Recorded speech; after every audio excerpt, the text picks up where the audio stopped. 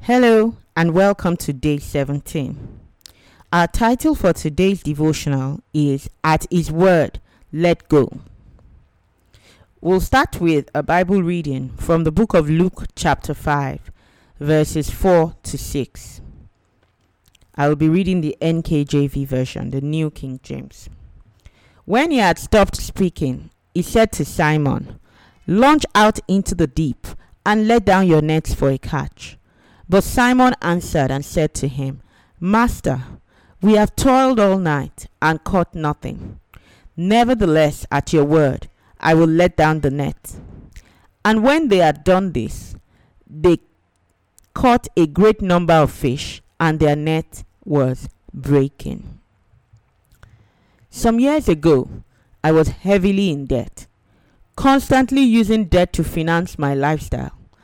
And instead of following scriptural financial principles and bold faith, I kept borrowing more and more money until it just wasn't sustainable anymore. I then turned to God and asked for His help. And I believed 100% that my financial issues were sorted. I stopped borrowing, and I declared often that my debt was cleared. That year, I got a bonus at work that I was not qualified for. It was more than enough money to clear my debts and give me more than enough for savings. I had to let go of managing my own finances and allowing God to be in charge of it for my breakthrough to come. Which habit or way of life are you holding on to that you are yet to surrender to the way of God? Are you still trying to find your spouse employing human methods, or are you choosing to tap into the wisdom of God? Have you tried every method to get a job and it is not working?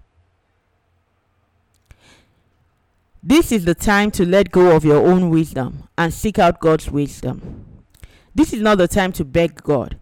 It is the time to stand on the principles of His word and use His wisdom to access what heaven has already provided for you.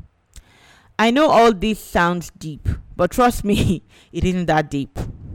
First of all, search through scriptures for relevant verses that speak directly to your circumstance.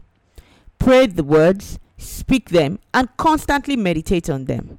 Let it change your language and your thinking. This is how faith is birthed in your heart. Remember, faith comes by hearing, and hearing by the word of God.